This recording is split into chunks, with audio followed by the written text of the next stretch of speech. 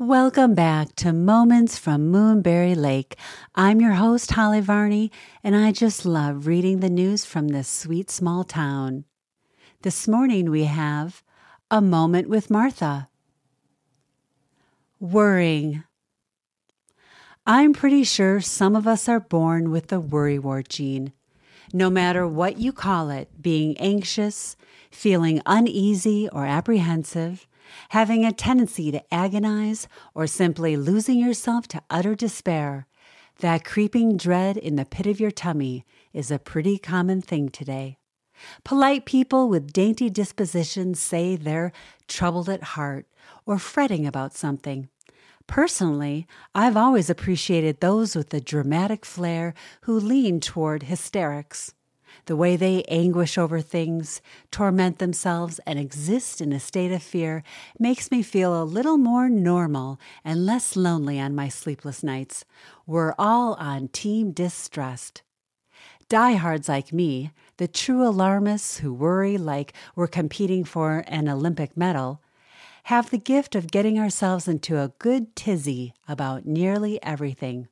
What happened, what is happening, and even what may happen.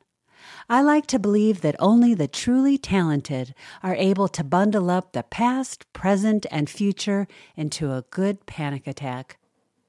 To the disappointment of my family, my worrywart gene hasn't diminished with age.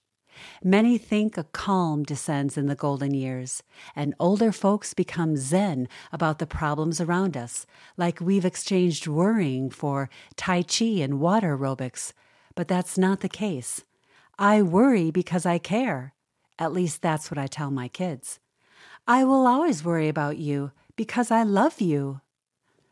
But my logic is turned upside down when I'm reminded that the words "do not fear" appear 365 times in the Bible. You don't have to be the brightest crayon in the box to notice the coincidence that there's a reminder for every day of the year.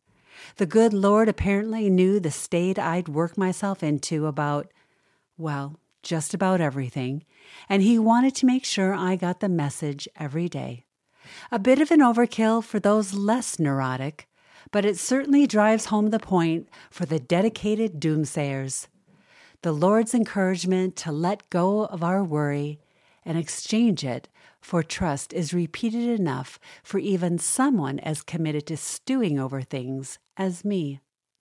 Then, to show off His omnipotence, He wants us to hand over our heartache, trust Him with the next breath, the next moment, and the one after that, until we feel peace. So I do. I take a big breath and remember all that is good and all that I have to be grateful for. I hand over my burden to a heart and hands immeasurably bigger than mine. I experience the blessings of right now and don't dwell on what may come. I'll worry about that tomorrow.